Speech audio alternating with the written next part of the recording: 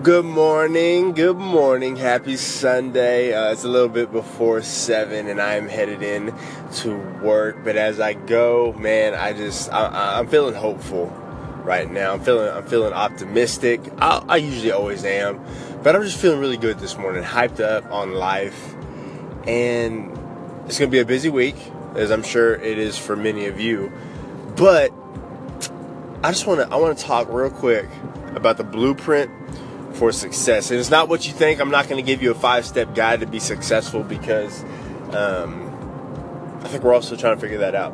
And what I want to talk about is actually along those lines, but you cannot carbon copy someone else and expect to be successful. And my theory on that is this: because you are not them, you are not made to be them, you are different from people.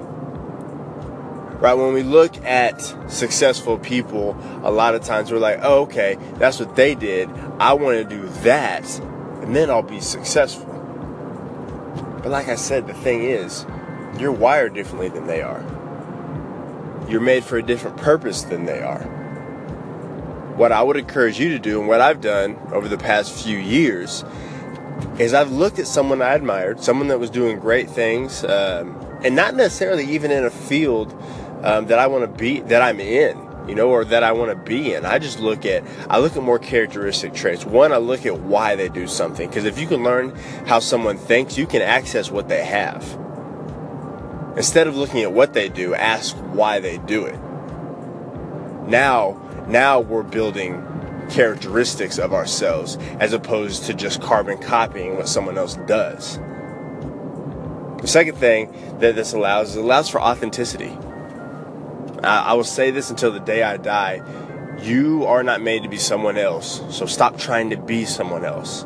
Right? If we're just doing what someone else does, and it goes against our natural tendencies, the teams that we lead, the people that we're trying to influence, they're going to see that, they're going to feel that. The more natural we are, the more our passion is able to shine through, and the more our authenticity is able to shine through, right?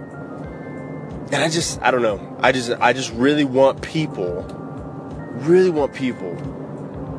to own who they are. I truly want people to own who they are. Don't worry about what other people are doing. Don't worry about how they got there. When I say how they got there, don't worry about what they did. But why did they do it? How do these people think? The blueprint for success is not copying what someone else did. And the blueprint for success